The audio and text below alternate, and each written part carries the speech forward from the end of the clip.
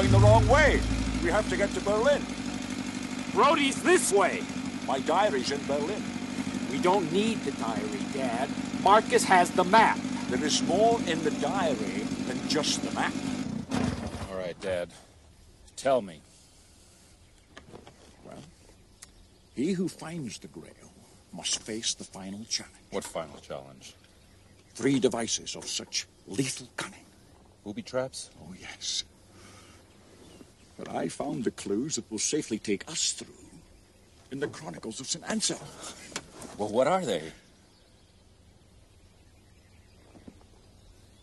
Can't you remember? I wrote them down in my diary so that I wouldn't have to remember. Half the German army's on our tail, and you want me to go to Berlin? Into the lion's den? Yes. The only thing that matters is the Grail. What about Marcus? Marcus would agree with me. 2 selfless martyrs. Jesus Christ. That's for blasphemy.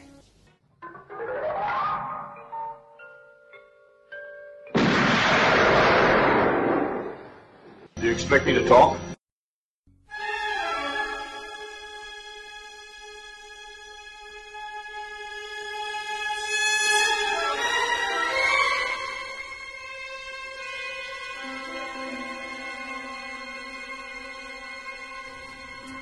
Hello everybody and welcome to episode 40 of Do You Expect Us to Talk? As always, I'm Rebecca and joining me are Chris and Dave. How are you doing? Howdy! Hey, how you doing? This week we are off to seek the Holy Grail as we discuss Indiana Jones and The Last Crusade, starring Harrison Ford, Sean Connery, Alison Doody, Denham Elliott, John Rhys Davies, River Phoenix and Alexei Sayle, if you can spot him. Written by Jeffrey Boehm, story by George Lucas and Manny Mays, score by John Williams, directed by Steven Spielberg, and released in 1989. So, what do you reckon to this third and the best Indiana Jones movie? Well, you've shown your hand, Chris. You follow on, buddy. well, I think we all kind of know where we're going. I mean, first to start off, you notice how many Bond-related actors are in this as well? Everybody's in this. I mean, obviously, apart from the obvious. Flex, well, the main villain is Christatos. It's Christatos, exactly. Yeah. For Your Eyes Only. Also, is it Govel, the other baddie, the Nazi general dude? He's in it as well. Yeah, he was in Tomorrow. He was in the guy's on the tank. Yeah, he was in Tomorrow Never Dies. Yeah, he was on the boat. Not the Devonshire, the other one. Whatever. I forgot the name of the second one we see. Oh, the ship. Yeah. Whatever that is, whatever that thing is, sink it. That's his line. Yeah. And then you've got Alison Doody as the main female interest. She's Jenny Flex in A View to a Kill. Was there anybody else? Obviously, Sean Connery. Obviously. Apart from John Rhys Davies, of course. John Rhys Davies is obviously in The Living Daylights as Pushkin. And I feel like we're missing someone as well, but that is quite a hefty amount of Bond-related, apart from the obvious Sean Connery as well. The old Grail Knight at the end, I always used to think that was Desmond Llewellyn, obviously wrong, but when I was little I used to think, oh yeah, Q's in this movie, and obviously he's not. But there's a random link. If Q was in there, he'd have all sorts of sort of autoerotic gadgets worked out for like 900 years in there. Oh dear. No, I have seen that guy before, but I saw him in a television version of a Greek play. He led the chorus in it. Oh, wow. I think it may have been Oedipus Rex. Mm. So I have seen him before, but that's all I've seen him in. No, he's obviously Desmond Llewellyn alike. Yeah, well, they're both dead. Yeah. Aww. Anyway, hopefully we can choose wisely rather than poorly with our review of this film. Nice. Chris, take it away, buddy. Nice. Okay, I'm going first. Okay, start off, like Becca, this is... I find it difficult to say it's probably the best one, but I know it's my favourite. It's the one I could probably, if I had to pick one, it would be this. And I think the reason for that is maybe slightly to do with nostalgia, because this was my first cinema... Well, I was going to say the only then, but that's not true. I blanked out the other one. This is my first cinematic indie. I remember watching it in cinema as like a birthday treat, should we say? I think it was actually a birthday party. I think there was me and a bunch of other kids from school went. But yeah, So I clearly remember not wanting to see this after seeing Indy on TV and wanting to experience this on the big screen. It also works. I think it's the funniest. I think that's probably what it is. It's the one that I find has the most humour. I think it works as a buddy movie with Sean Connery and Harrison Ford, and they have such great chemistry together. It's just a joy to watch, and I don't know. I think after this viewing, I did kind of get a little bit, there wasn't tears. There was kind of like I felt a tear coming on at the end as well. I felt like when Sean Connery's. Not to be confused with License to Kill, where he simply felt moist. Yes. No, but when Sean Connery's like got Harrison Ford and he says, "Indy, let it go," I was like, "Oh, that's." But yeah, I think it's my personal favourite Indiana Jones adventure. Dave, what about you? Yeah, it's my favourite too. I've tried to think in the last few weeks about why it's not the best, because I think kind of defensively we have a tendency, if we care at all what anyone thinks of our opinions, to kind of say when we don't like the acknowledged best in the series, most of all, we tend to start saying, well, that one's our favourite, but we acknowledge this one's the best. And I thought, well, is that really true? And it is. I think Raiders of the Lost Ark is just tonally perfect all the way through. This film comes alive at 48 minutes, because at 48 minutes, we see Sean Connery. At 55 minutes, we see Salah, John Rhys-Davies' character. And from then on to the end, the film is magnificent. It's got that kind of slightly goofy tone of humour that George Lucas is fond of, but it kind of works here. It's funny. And I was thinking all the way through it, he doesn't have a great reputation, Spielberg, for comedy. His one attempt at a flat-out comedy, 1941, was a bit of a fiasco. Catch Me If You Can was kind of funny. But all the way through this film, it's nailing all its comedy points. I've never seen Sean Connery as humorous in a film. Harrison Ford, they play off each other so well. This film would have nothing like the impact if somebody else had played his father. Any quality actor you could possibly think of. I just cannot imagine there being this. It's the chemistry between the two of them. It's got a plinky-plonky sort of score on it. The score is a bit of a cutesy version of a Indiana Jones film, so that's a bit of a sort of drop away. I like the score as well. Well, it's a good score. It's a John Williams Indiana Jones score. I'm not saying it's bad. You've got at least two or three good themes. This is funny. A little bit too often, all the way through it. Yeah, I see what you mean. But from 48 minutes through to the end of the film, which is about 2 hours and 5, it's probably the best film in the series. But what you've got with Raiders of the Lost Ark is 2 perfect hours. But the chemistry between two leading men, I love. Sean Connery on as good as I've ever seen him in anything at all. Some fantastic set pieces. This is clearly my favourite. Watching this, it was kind of surprised me, because even after being a huge Bond fan like I am, I was watching this thinking, this is actually my favourite Sean Connery performance. After what he's done in his career. Even better than Entrapment. I know, I've not seen Entrapment, but so I can't comment on that. This film he's funny. He's cast because he was James Bond. They've come back from the previous film and they've said, that was too dark. We don't want to do that again. Spielberg was. They kind of behaved according to what we know of the two men in question, because Lucas wanted to. What if we see Indy when he's a little kid? That was his exact words, and I just think, that's George Lucas. Yeah. And thankfully they went teenage. They went late teenage, and we'll get to that. Spielberg was very keen to sort of do a father-son thing. The search for the Grail is the search for the father. That's a big trope of Spielberg there. That's pretty much in all of his films. That's what I'm film. saying. They're behaving according to what we know of the two men. No, exactly. Spielberg's a child of divorce. Sure. And they've cast Sean Connery because who could play Indiana Jones' father? Well, he's based on... really? Let's get the best James Bond, in their words. Can you imagine if he said no and then it had to go to Roger Moore? Yeah. But I'm just thinking. I thought of that during the bit later in the film where he's laying on the tracks of the tracks of the tank, and Indy's got the whip around his leg, and I'm thinking, what if that was Roger fucking Moore? Well, it wouldn't be, would it? It would be some 25-year-old, or Roger Moore's having a cup of tea somewhere else. I can see that. I'm sure they use stuntmen for him anyway, but yeah. The casting's perfect. The film's tone is perfect, even though the music's a little bit obviously, look how funny we are. It does have some dodgier effects because we're into the early days of CG and all the rest of it. So there are bits of it that look a bit dodgy. But it's exactly what it needed to be. And funnily enough, having just done Bond, this film was part of the summer that very nearly killed the Bond series.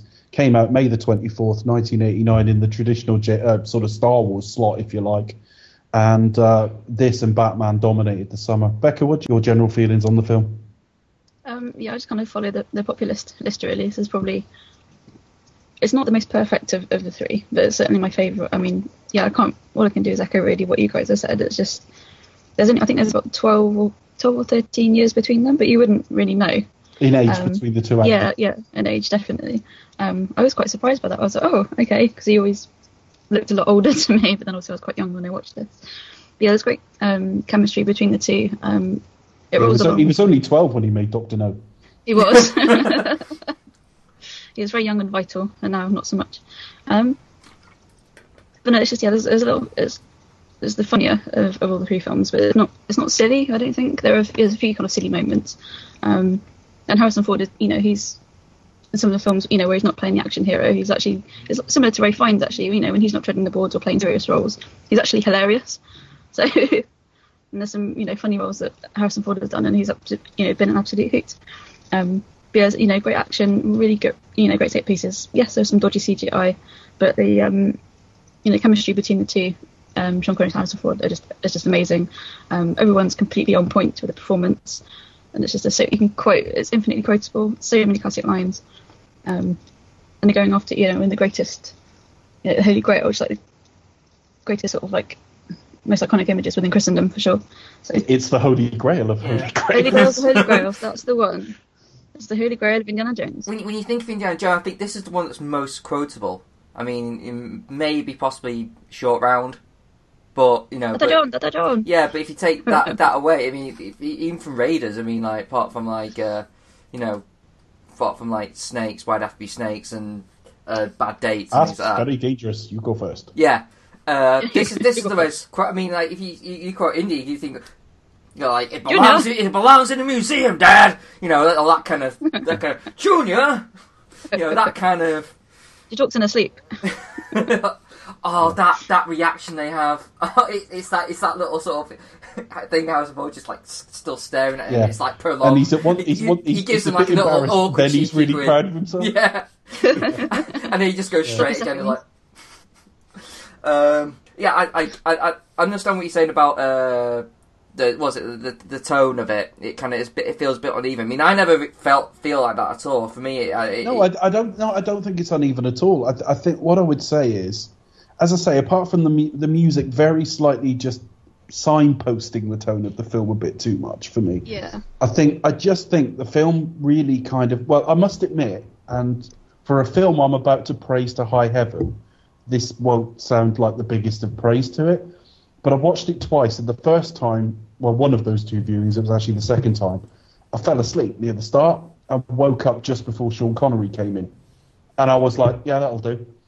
I'm all right with that, because I'm not really that bothered about any of it before. When much. As I say, we'll talk about it. None of it's bad.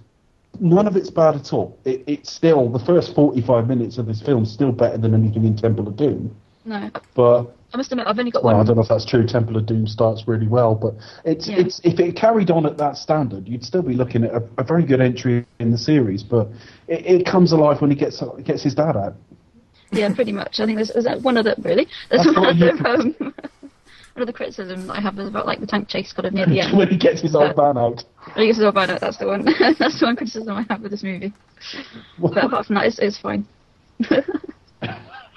Dirty old man. one of the things that I think it's actually was a smart move was the fact that it went completely different with the love interest. I mean, for starters, it doesn't really have one. I mean, it starts off to say, oh, it's going to go. We know where we are. He's got this female sidekick. She's going to be like the Marion or Willie, should we say, whatever. And you know, she goes kind of more femme fatale. You know, I think what's good about this is. About the series is that they've always done something different with the female characters. You know, I mean, I know there's only 4 of them, but each.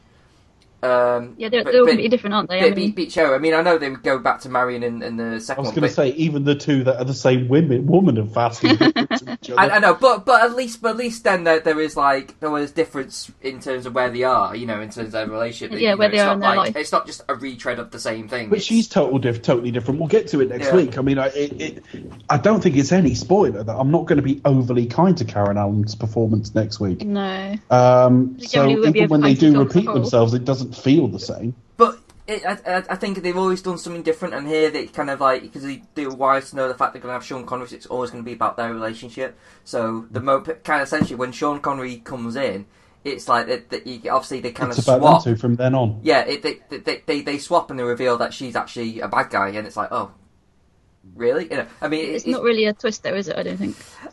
No, I mean, I don't think I knew at the time. Bear in mind, I was 12, but yeah, I don't think I knew when it was first revealed. Yeah, I mean, I didn't either. But then again, it was a weird age where you're not exactly kind of at that time when you watch something, you just kind of, as a kid, you just kind of just watch something. You know, you don't really sort of get and take it in. Yeah, you don't kind of get like, oh well, you know, everything's kind of new. You kind of just go with the story, so you just accept. I think you're both right.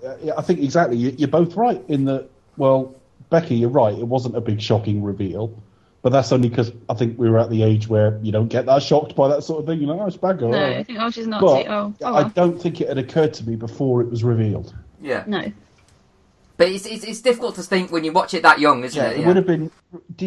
Is she revealed before or after we see Donovan is the bad guy? I forget now. Yeah, it's before. Before, yeah. Because Donovan would definitely have given it away because she's linked to Donovan. But yeah. Yeah. So to explain all that, I think we should discuss this film sequentially. In a sequential fashion. Well, yeah, because we're talking about Donovan and all that, and people are thinking, you know... Jason Donovan. Or Mark Donovan from V. Yeah, I don't think I ever saw that show. There you go. Oh dear. Last week the Goonies, this week V. I don't really like the start of this film very much, and I never really have. Oh, wow. Okay. Why not? I'm just not that interested. I just think it's killing time till we get to older Indy, and also not Sean Connery, older Indy. He's not the lead in this film, Becca. I know, but you know. And I also think the sort of cutesy humour of revealing all these character traits about him in about a 5-minute period, is a little bit George Lucas. That's where he got that from. It's just it's a bit like when you watch episode 2 and Jango Fett bangs his head because the Stormtrooper did in the original film. This is very George Lucas. Oh, that's how he cut his chin. Oh, that's how he did that. And I just for the sake of it, that's how he got that scar. I don't know what period it's. So the only thing I will say about this is it's eye-scorchingly beautiful. It's the last film Douglas Slocum was cinematographer on before he died, and he died fairly recently. And all of this section of the film is just a step up in look. It looks lovely. It does look brilliant, doesn't it? Yeah, especially with being restored on Blu-ray and everything, just absolutely superb. It looks great. I mean, I kind of know where you're coming from, Dave. I mean, I think you think of the beginning of an Indiana Jones film, you want to see Harrison Ford doing his thing. I mean, we do to some degree at the end anyway. But the main crust of it is basically see River Phoenix as a teenage Indiana Jones. I mean, I agree. It probably is totally all George Lucas. I was thinking about the whole. Well, at least we didn't get little kid. Yeah, no. At least it wasn't a fucking Cub Scout. I mean, like, what I think what makes it work. I mean, for me, I really like it. But for what makes it work is the casting. River Phoenix does a great young Harrison Ford. And he does a great young Indy. I mean, it's like you see him, and it's like that's exactly how he is, and I get the whole like it does literally fit everything in, like you find out his fear of snakes, you find out why he's got that scar on his chin, you see him use a whip for the first time. It is like, oh, for God's sake. If halfway along he'd fucked a sort of Deborah Winger lookalike, we'd have gone, oh, well, that explains Karen Allen as well. But, you know, to be fair in it, I mean, I don't know whether this was like a tired, done thing, whether like, I mean, this might have not been done to death at that time. So I was kind of judging it on the kind of, well, maybe at the time, you know, audiences may haven't seen that so much, so it wouldn't have been as tired then. I also think it's actually done quite considerably well, even though it does do all those things that you say it does. I mean, you know, I think maybe like the scar on his chin is a touch too much. It's like, do you really have to do that? But okay. But I think it does. It does a really good job, and actually, the thing I like the most about it, which is the last one, which shows you how he got the hat from the guy. You know, where he said like, "You lost it, kid," but doesn't mean you have to like it. Which, by the way, I did think. I mean, I did look up the actor's name. Is it Richard Young or something like that? Yeah. Wouldn't it be great if that was Tom Selleck? That'd be amazing. That would have been awesome, wouldn't it? That would have been like this little sort of. That's what it could have been. That could have been Roger Moore. Sean Connery's his dad, and Roger Moore's his inspiration. Oh. And then he has an affair with Dalton about halfway through. Pierce appears in it as a yeah, that would have been really good, actually, just for those of you who are like maybe just tuning into this one, which is possible, as we talked about on Raiders. For those of you who don't know, Tom Selleck was the original choice to play Indiana Jones.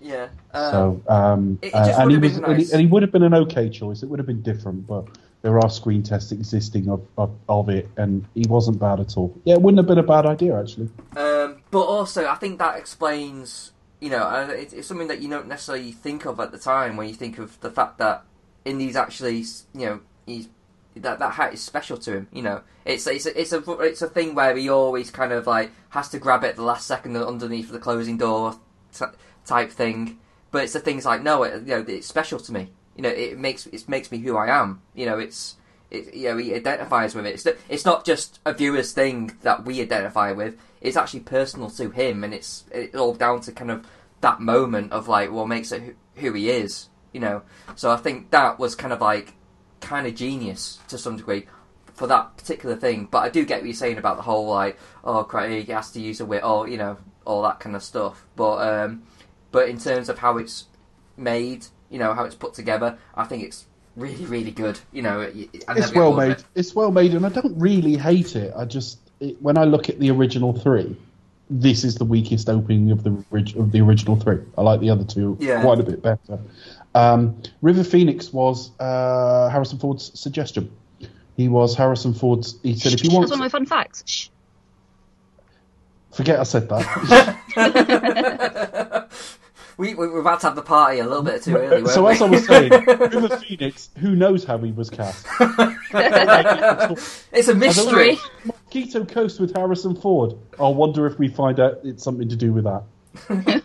What Peter Weir suggested. Peter Weir, how about that? Did any of you guys see the Young Indiana Jones series? It was in the 80s and 90s, I think it was. I watched it in part, so I think I've caught, and it never really got my attention. It kind of like I watched whatever it was when it was on like Saturday.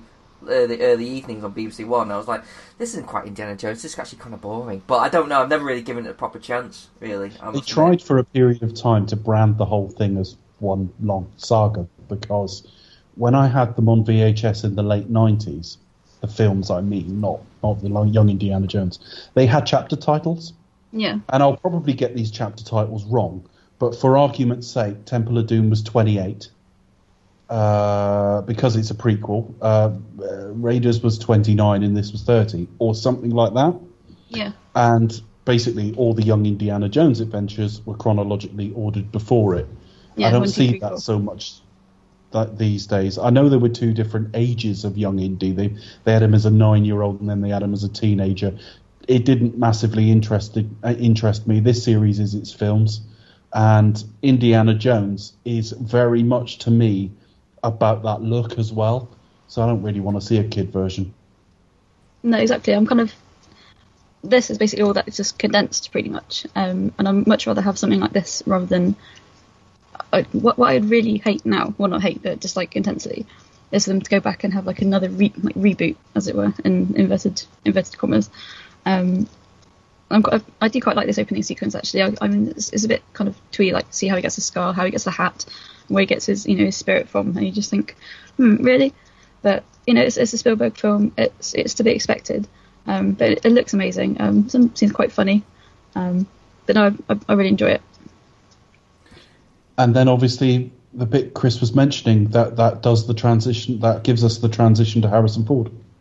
Yeah, I think that's really cleverly done. I think instead of we got from what I think is Monument Valley, correct me if I'm wrong, to on a boat just off the coast of Portugal. So I think it's really cleverly done. Just off the coast of Pinewood. Pinewood, yeah. It's probably on a soundstage somewhere on Paramount Studios. It really does look like a set, actually. I mean, I'm not suggesting they should have done that in a massive storm somewhere. It's not a complaint. It's just I really, really notice it. Yeah, it's a bit obvious, isn't it? Yeah. But he's fighting for the same artifact. Yeah, like some random cross thing by some Spanish dude, probably. It's across the coronation. It belonged to the museum. Or some random cross. I don't know. No, whatever. But yeah, but it's nice that it's like a lifelong goal of his. He comes across as kind of like the mustached hat wearing villain, which could have been Tom Selleck as well. Tom Selleck could have played every fucking role in this film. You're very happy with that. It does like so do you, which is a bit harsh. It does like, now. Yeah. So it gets to see Indy have a little bit of fist fight in the opening intro to the film. So it's fun enough. I mean, I always enjoyed this whole the opening to it. I think Becky, you're right. If we're going to see young Indy, I'd rather it just be this. I think he gets it kind of right. The series, from what I saw, didn't resemble the Indy that I know, and it doesn't resemble the Indy that I kind of like, would like to see. I mean, I prefer the kind of the harsh start, punch up, firing guns that sound like bazookas. That kind of Indy. That's what I want. I don't mind origin stories when it pertains exactly to what we're about to see. I mean, we'll talk about it when we get to various superhero series that a lot of people are like, oh, we don't have to do the origin story, thank God. Occasionally I really enjoy a decent origin story, but as I say, only if it pertains exactly to where we're going. I don't need to see them years before. I've never really bothered reading like the young Bond novels. They might be terrific, but they don't interest me. That's not James Bond at that age. No, I mean I've read them. They are quite good actually. I've heard they're great. I mean, again, it's not a criticism of the quality of the material, evidently, because I've not taken in any of that material. But even if I could be absolutely assured they were terrific, I'm not sure how interested I am. No, so I mean, partly because obviously, well, I'm not the target audience, but it's not like required reading. It's not like, for example, like to know what he was like as young, so you have to read these novels, sort of thing. But it's just interesting and intriguing from a fan point of view. That's all. Yeah, absolutely. But the transition, obviously, this is just a sort of coda on this little story that eventually gets hold of this artifact, and we see him back at the college teaching. And again, what I noticed this time is all the students are gazing at him adoringly, but it's even the men this time.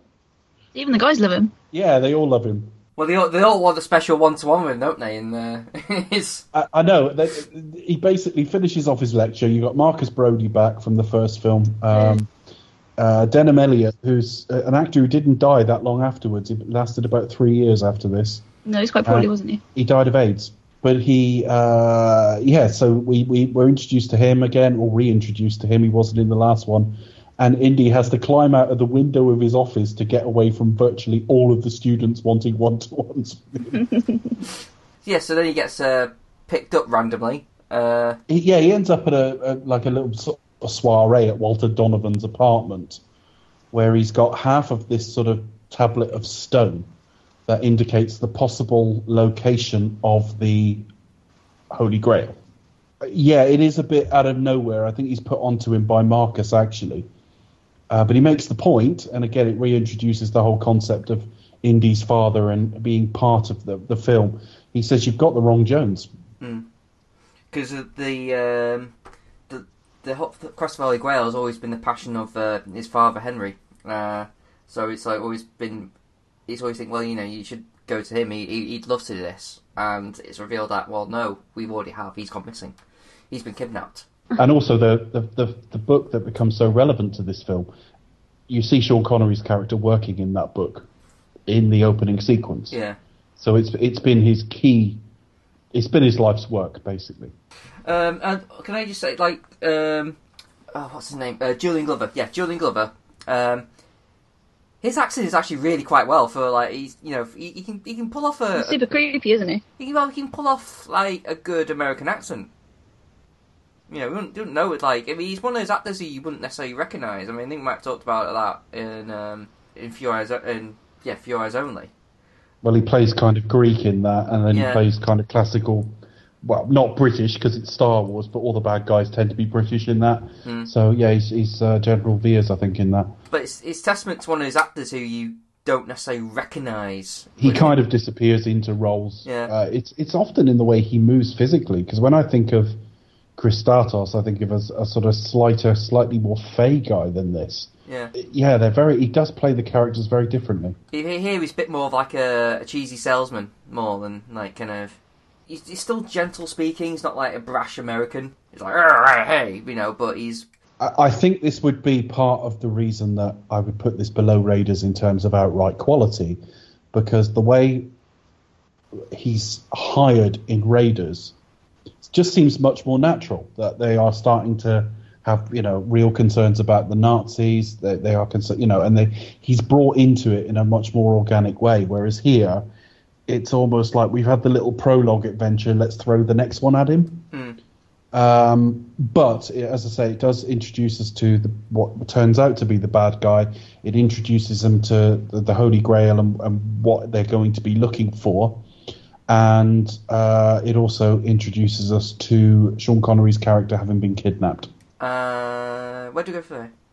We go back to their house to find he's been kidnapped. Oh, they go back to the house. Yeah. Find out it's absolutely trashed, isn't it? Yeah, exactly. Everything's all ramshackled, and it kind of feels like Raiders again, almost a little bit. Cause you start off with the college, and then Indy gets his. And we go back to Indy's home, and it's do you know what a cautious fellow I am? Yeah, it's very similar. Yeah, it's kind of similar. There's a formula emerging. Well, yeah, but it's in a good way. Kind of like because to be fair, we only had like this. This is the only time it's kind of gone back to it. 'Cause before this, it was Temple of Doom, which was nothing like the Raiders at all. So, to kind of retread is kind of, at this point, I don't see anything wrong with it. It kind of feels like, we're back home now. It feels a little bit more warmly, a bit more homely. I mean, of course, it's done differently anyway, but it just feels like a little nice warm touch to see Marcus back again and things like that. And of course, Marcus is coming with us this time. Yeah, definitely, he's joining us on the adventure. And he was a brilliant comedian. He was such a funny guy. As an actor. I mean, he played, let's say, for those of you who may not recognise him, he was in loads of stuff, but springing to mind was the butler in Trading Places. And he's always very good at, he plays a little bit drunk really well, and he plays a little bit sort of swept along by circumstances really well. That's really what he does in the whole of this film, though. It's a glorious performance. And then so he heads off. While he's there, he realises that he's had mail that he hasn't opened, and it's his father's book. He's been kidnapped, and just before being kidnapped, he's mailed the book with all this Holy Grail stuff to him. So it tells us that there are dark forces after this book, and also now he has to rescue his father. So it's come the quest to save his father, essentially, is what he's kind of doing for. He's not really interested in Holy Grail at all. He's like... Doesn't care about it at all at this point. No, he's going after his dad. Yeah. So, he goes to... Where is it? Venice? Yes, he does. He goes to Venice and meets not Helen Slater, funnily enough. No. She's not Helen Slater either. It was very nearly Amanda Redman, apparently, but she was too scared of rats. So we got Alison Doody instead. Like she's been in a fight as well. Oh dear. But no, we got Jenny Flex instead. Yeah, they wanted to cast 29-year-old an Austrian, and they cast 21-year-old and Irish. Edith Thunkett. Edith Thunkett. She's all right though. She's really glamorous, and Indy gives her one. I'm surprised she didn't really do much after this. Like, she's probably exhausted. She's been fucked by Indiana Jones and James Bond. no, Bond. And Roger at that. Yeah, Bond didn't fuck her though, did he? Well. Before the offence of the film. Oh, okay, fair enough. Well, she was much younger then. Yeah, it's like we really know what was filmed. You know, we don't know the. We meet Elsa Schneider. Elsa Schneider. Sean Connery. Funnily enough, Sean Connery can pronounce that perfectly. Yeah. Who Harrison Ford instantly starts like chatting up as soon as he meets, like Fräulein Flower. Okay. I have my mother's ears and my father's eyes and my father's ears, but the rest belongs to you. It's like, oh, cheesy chat up line. It's like, fucking calm down. We just met her. Jesus Christ. Well, it worked. He shagged her. You take her down to see some rats. I mean, it's an odd technique. This section of the film loses me a bit because the whole film's beautiful and Venice is shot very nicely, and they do have a bit of chemistry. I mean, he's got chemistry with everybody, as I said earlier on in this series at this stage of his career. But the whole stuff with going in amongst the rats and trying to find the other bit, and I'd lost interest. I think it's quite funny though when they're trying to break into the tomb and they have to kind of do it in time to the guy stamping the book. So it's like, every single time. It's quite funny, I think. I don't know. I like it. It just feels like it moves along at a pace. It's like it's indie. It's the kind of like feel that it's part of the tropes, but I don't know. I'm still kind of interested. I like how Marcus is here this time around. There's a sorry, who? Who did you just? Marcus. Oh, I like how Marcus here. I thought you said Carol Marcus, and I'm like. What? They cast you? You've got Star Trek 2? Okay. No. Wasn't in it? No. Marcus Brody. No. Okay. It's just like I like the action scene that follows it. Obviously it's like it's the tropes. I mean, in last film it was bugs. Before that, it was snakes. So this time it's rats. I like how there's like a little nod to his dad saying like, well, he hates rats. So it's like obviously for Indy it's snakes and for his dad it's rats. I like this kind of common trope that there's always everyone's got a rational fear of something. I'm just surprised. Yeah, and again, it's the right side of a line we go the wrong side of next week because again, father echoed in the son. It's rats in his case, it's snakes in Indy's case. Next week we've got, he's named after a dog, so's he, Mutt. All right, and so on. X not marking the spot. He says that when he's at the college. X never marks the spot. And it literally does in Venice. And that's okay. That's actually reasonably sharp writing. The writer of this died tragically young. He was only in his 50s. Died of heart failure about 10 years after this. But he's written a pretty sharp script here. Mm. Yeah, I like it. I like the reveal as well of like seeing it across the room, and then Indy kind of figuring out it's actually on the floor. It's a nice sort of reveal. It's like visually as well. It's a nice sort of. I mean, I remember seeing it like clear as day in the cinema, thinking, "Oh, that's quite good." In my 10-year-old brain, going like. And everything feels so much lighter. I think we talked about this last week that Spielberg and Lucas were in a bad place when they made that film, and it kind of showed. Everything just feels much lighter and happier here. Yeah, it feels like they kind of want to be here. Yeah. Again, and it feels a lot more like Raiders in spirit. So yeah, we get they dig down into this little tunnel cabin tomb thing where they find. Catacombs. Yeah, is it? Who's it? Is it Sir Richard or someone or I've forgotten the name. Anyway. Yeah. It was mentioned in the film. It gets mentioned later on when he catches up with his father. But they go and get. This is all set up during his conversation with Walter Donovan. We've got this portion of it, and we need to find this. Yeah, and they basically find essentially the inscript of that tablet, but on the shield. Yeah, the rest of the stone marker. So Indy makes a copy with some tracing paper, which is very nice, very handy. Gives you the He happens to have it. Yeah, Happens to have it to hand. yeah, which is good. And set square Stanley knife, full geometry kit on him. And just like on a little side note, I don't know. Obviously, they're in the early 90s, and there are quite a few Indiana Jones computer games and everything.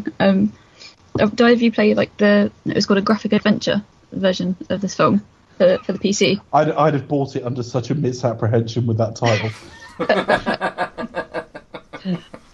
Honestly, I remember this particular scene. I'd have put it in, and it just would have been a load of archaeology. It would have disappointed me. Not that graphic, Dave. Not that kind of graphic. Oh, no, I just remember because I think this is why I enjoy this film so much, because I obviously grew up playing that game as well. Not as much of a PC gamer, but it was very VGA graphics, so not that kind of high vis, as it is now. But I remember going through this tunnel during the scene where they're in the catacombs, and the one thing I liked about the game was there's lots of different puzzles that you have to solve along the way to get from one scene to the next.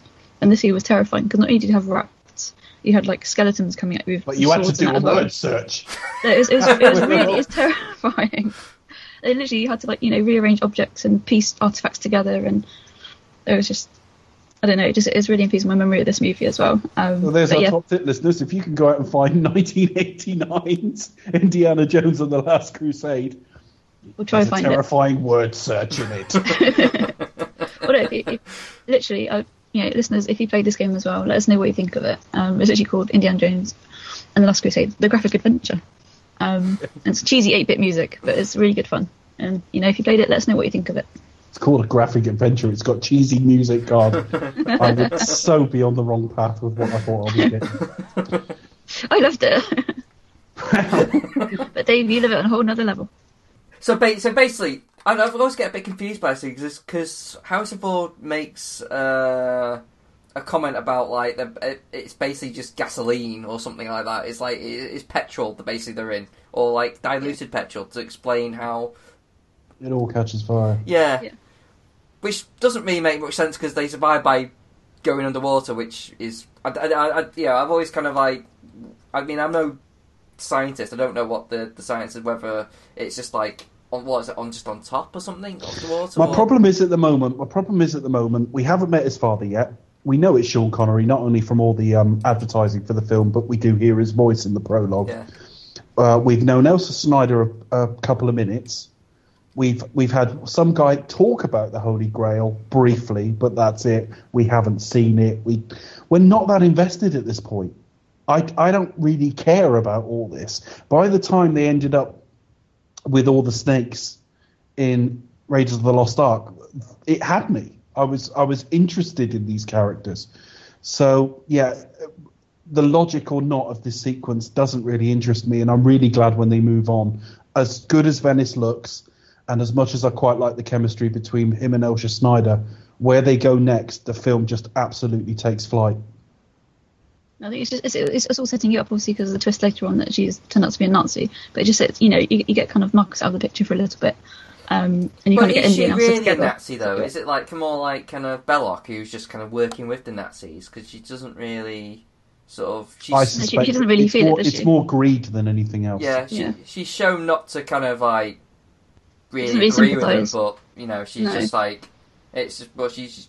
It's kind of like what Donovan, which when he goes into kind of explain his reasons for it, it's like, come on, mate, you're not really that gullible, are you? So yeah, but okay, but we get to the first suspect of possible villains, because at this point we don't know it's Nazis, we don't know who's kidnapped Sean Connery, we don't know. We don't know, who the villains are. We don't really know anything. So we get certain sort of suspicious-looking guys wearing Tommy Cooper hats, and very nice pinstripe jackets, and they knock out Brody, and they follow just like that. Yeah, just like that, and they set fire to the tomb, attempting to kill Indy and Elsa, and they escape, and it goes into a boat chase, which I actually quite enjoy. Moonraker all over again. Yeah, essentially. so no double taking pigeons at this point.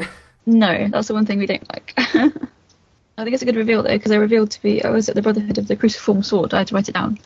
But no, I think they're quite good because they help kind of the mission along at various points of the film, don't they? So I think it's good to kind of have them. I always forget about them until the end of the film. Yeah, and then you think, oh yeah, that guy again. So yeah. I mean, I always thought it was Paul McGann. It always looked like Paul McGann, but with a bit of make. Yeah, I don't know why. I've always thought it was, but it's not. Fair enough. But yeah, it's. I mean, I do like the action scene. I liked the ridiculous of between like the two boats, them going in between like those two boats, and I like how natural and organic it is. It's kind of like the humour of Indy, where he just says like, "Don't go between them. Go between them? Are you crazy?" You know, like that kind of like misconception of what they said that actually gets them to go do something like sort of reckless and stupid. But it doesn't feel forced. It feels kind of genuine and it feels kind of funny at the same time. And I also like the fact that the bad guys just explode miraculously as well. It's a nice little effect for me. But I've always liked that chase scene. It's always felt I've never enjoyed it as much. It's all well done. It's all done. But as I say, the film hasn't massively engaged me now. But if you've got to have action that's going to feel rote to me, I'd rather it was this end of the film. So yeah, it's fine, but it has told us a few more things. We know there are people determined not to to keep the Grail sort of safe, and I think it's not just the Nazi angle; it's also a little bit like the Ark. Some things are just meant to be left. It's nice world building as well. It's it's not. It's more kind of. It feels it's more like it develops more of like the world's not just like they found it in some cave. It feels like there's other people doing stuff around it. There's more to it than that. It makes the world a little bit bigger because we don't just have like 4 people are after it and that's it. Yeah. And it's bigger in its own. It kind of explains why it's not been discovered as well. There's people who actually are actively protecting it, making sure that it doesn't get discovered, So yeah. So then Indy bonks Elsa. Chris is the only person who still uses that term. Bonks. The 90s tabloid. Fancy a bonk? Yes, I had your daddy. I bet you're quite good too. What can I say? What can I say? I belong in this comic. What can I say? Yeah, I mean, it's a kind of an odd one how they managed to get to this point. They start off arguing, and then Indy kind of forces herself on it, almost a little bit. I mean, I'm not sure where he got the invitation to, but okay. And it's an easy watching that. But it is quite humorous, it's like, he's saying, I'm not that easy, all that kind of thing. But, it builds up something to which is kind of funnier later on anyway, so. We're about to get to the bit of the film that, like, I'm interested in. Yes. we basically get told that his father's been held at the castle, which I never really knew why that Brotherhood would know where Indy's father would be. They somehow know, and they go, okay, he's been held at some sort of castle in, is it Austria or somewhere in Germany? Is it in Germany? I believe it's Austria. I believe it's Austria, but I don't know that it really matters, actually. Yeah. On the border. But they are going to the heart of Europe where everything's hotting up, ready for war. And they go there, and Harrison Ford does a very impressive Scottish accent. Impressive? Wow. Worst Scottish accent ever. To be honest, I mean, like you watch like Simon Pegg in the new Star Trek films. He's married to a Scottish lady, so he can do an approximation. And now I'm sure there's people from various parts of Scotland who will say that doesn't sound right. But to the untrained ear, which is what we all are, it's like, yeah, that's okay. How good it is, I don't know, but it's okay. This guy was brought up supposedly by a Scot, and he cannot fucking remotely do a Scottish accent. It's so bad, but it's funny as a result. Is that the case, or can Sean Connery not do an American accent? I mean, like it wouldn't be like it wouldn't be the same if if it was like a really good accent, because it wouldn't play as well. The fact that the whole joke is it's meant to be terrible. It's meant to be bad. This isn't like Marty McFly in Back to the Future 3 or something. It's I think it's deliberate. I think it is anyway. And as for whether Sean Connery's Scottish or not, all right, yes, I'm aware he does the same accent in everything. But bear in mind, his character would have been born sort of in the mid-1800s. Heavy era of, like, immigration. People coming to America afresh. He might well be very, very much be first generation to that country. I mean, like, and I think to prelude to the fact that it is more of a joke, it's more deliberate as well. I mean, it's played as that anyway. But, the fact that Harrison Ford goes for a very more stereotypical, because Sean Connery, yeah, he's Scottish, but he's not like, he's not like that kind. He's not your, Can our listeners hear that one again, Chris? He's no. not What I'm saying is Harrison Ford, he doesn't sort of come in and do a Sean Connery impression. He just does like a generalised, really bad Scottish accent. It's not. You know what I mean. So he doesn't kind of like, well, this is what my father sounds like, so I'm going to do what my my father sounds. It's very much like, the impression I always do is like, how dare he? It sounds more Welsh more than anything. But like, I want to see the tapestries, really, in that accent. But if you are a Scottish lord, I am Mickey Mouse. I am Mickey Mouse. That's hilarious. I couldn't got a sneasel. That's a word I've not even heard of yet. Hello. So yeah, I love it. It always. It's like I just love the fact he's dressed like Frank Spencer as well. It's just great. Yeah, I was wondering if we'd get, I was worried what would happen if anyone said the word black. He did look like he was about to do a bit of art. Yeah. Yes, black. Yeah, put a bit of black in there. Yeah, black. Johnny, black. Black! Yeah, sorry, I got carried away with that. Black for the sky! What's for tea, mother? Pins, man, pins. Shadows and lies. I'm so glad we all got that reference. So yeah. Well, yeah, because Chris did it in an earlier podcast. Exactly. Yeah, all of this is fine, but as you can hear from this, I'm absolutely desperate to get to the bit of the film I'm interested in, because I just think all of this pre him meeting his dad is just like not that amazing. Can we please meet Sean Connery, please? Junior. And then he punches the butler and he... I'm kidding.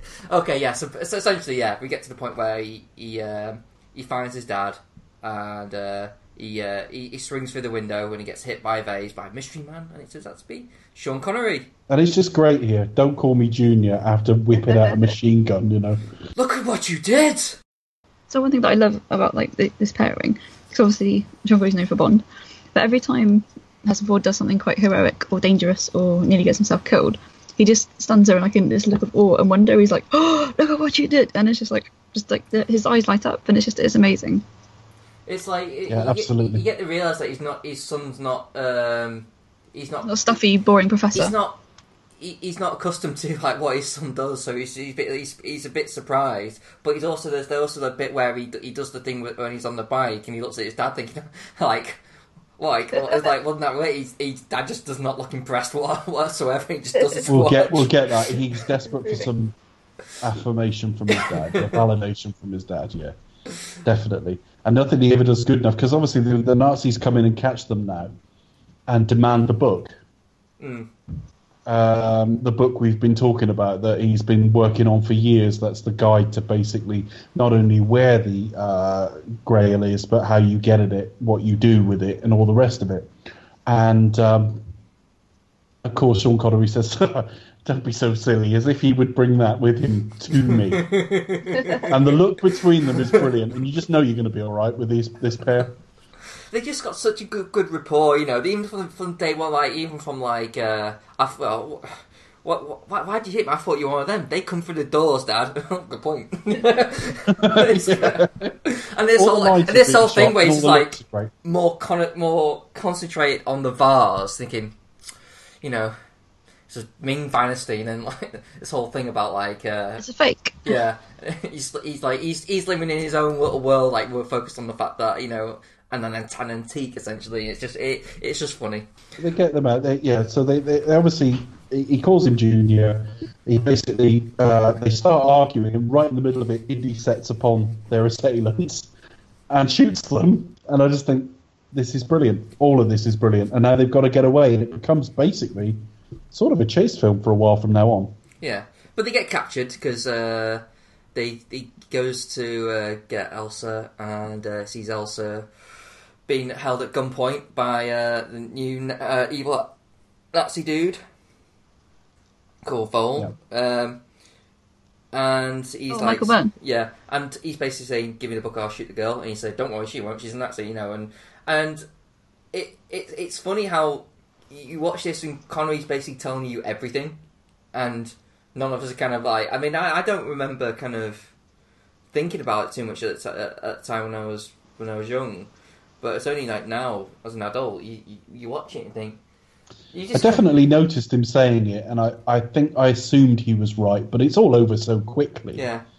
I don't think you've got too much time to have a massive back and forth over it. It's like, oh, don't listen to her. You know, and that kind of thing. Absolutely, yeah. But it's... but, of course, so she's now revealed, and they've now got the book. And so taken down, and then we reveal who the lead villain is, and it is Jason Donovan now. It is Donovan Razor Ruddock, the ex-former... Yeah. It is Walter Donovan, who we met at the start of the film, or earlier in the film. Surprise.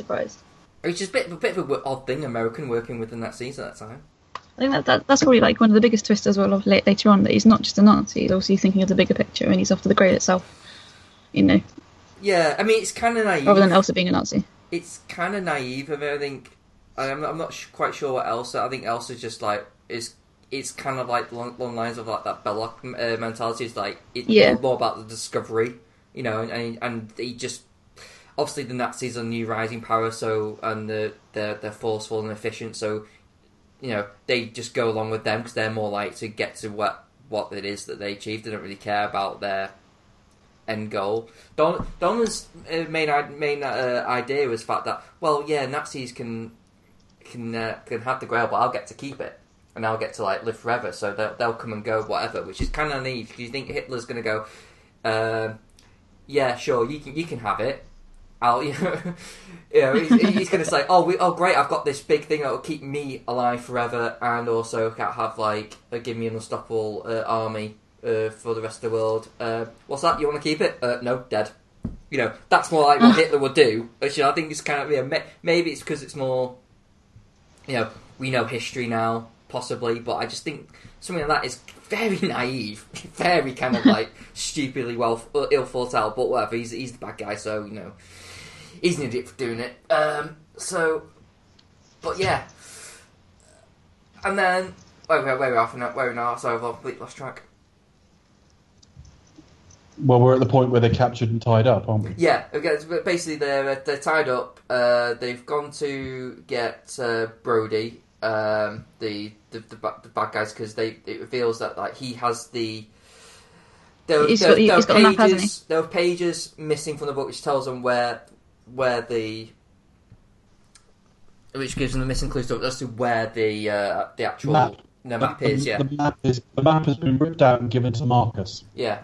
And so they have to go and fetch Mark. So we get this like very nice sort of interplay with where Henry's saying, "You didn't bring Marcus along to this," and Harrison Ford kind of like doubles down on it. He says like, "No, he knows a dozen languages. He has friends in every place." We'll have it much more. Yeah, he knows a dozen languages. He's got he knows all the local customs. You'll never see him again. The reveals in this are great because it cuts straight to him saying, "Does anyone speak English?" He's offered like sheep's eyes or something. He goes, "No, thank you, I'm a vegetarian." It's like, oh. Yeah, it's just really great. Or something like that. There's a lot of that. And of course, he meets Sala, and that's about 55 minutes into the film. So we do end up cutting back to the Joneses, but at this point, Sala's there, and we're left under no illusions. Nazis have got their eye on them. And yeah, they're essentially they end up kidnapping. I mean, despite the fact that Sala's actually was quite keen on spotting them and does give up and does put up a fight, they capture Brody. And we cut back to the Joneses, and they're tied up, being kept alive just in case they're not aware that they've captured Brody at this point. And then we cut to Donovan driving off, and then he gets word that we can kill the Americans now. We've got what we need. And the delight on Vogel's face when he gets told, it's like, what I really like. I mean, it's not really much to his character other than the fact that he's just a Nazi, but he does have like it's not really told why, but he just got a really, really big desire to kill these two. It's like when he's tied up, it's like, oh, can we kill them now? He's I don't know. It's just something about him. He just really likes to kill people. I don't know what it is, but he's told he's literally there. It's like a child at Christmas. He's there like slapping. He's like laughing. It's like, oh my god, yes, thank you. I don't know. It just makes him like a bit of an evil twat, which is good in my opinion. Yeah, I love it, and I love this whole sequence that's coming up with them sort of tied together on that chair, and in comes Elsa and says, "What a wonderful night it was," and you've got Sean Connery going, "It really was wonderful." She's not talking to him. And then, of course, their escape from this is just brilliant, and there's quite a lot of farcical humour in it as well, because they keep getting. They accidentally. Well, Henry Senior puts the place on fire, trying to get them out of there with Indy's lighter. They go into the sort of the fireplace area for some sort of respite, and they keep being spun around into the control room, and I think that's really funny. Yeah. It's almost like out of the frying pan into the fire kind of thing. They kind of like keep getting like sort of seen, and it's really well done. I mean, the thing that always cracks me up about this scene, it happens all the time, and it's not necessarily it's just down to like Connery's delivery. When the place starts getting on fire after trying to like burn through the ropes, he's like, son, the carpet's on fire. What? And the chair. Always cracks me up. Always does. But it's Connery's face. He's such a good comic actor. We go back to the previous series we did, and it was all like, oh yeah, Moore was the funny one. Well, only in the tone of the films they put out. Connery plays comedy so well. Yeah, it's evident here. I mean, he's got such good rapport with Harrison Ford. It's I think.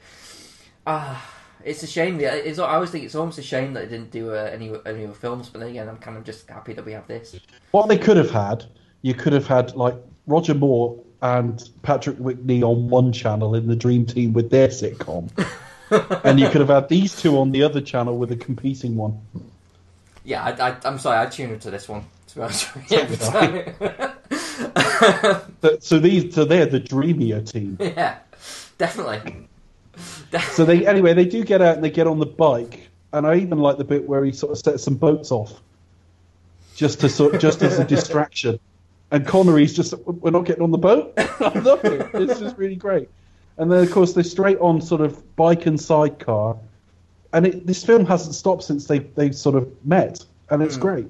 Yeah, I mean it's just like nice little thing. I mean before that where like they're trying to figure out and it's not just Indy, it is Henry as well, even if it's by accident where he sits on the chair. Sometimes if I just sit down and think, and then he finds like the stairwell to the outside, it's like... Which Harrison Ford, Indy, way to be a stuntman probably, but fell down them, and I love that.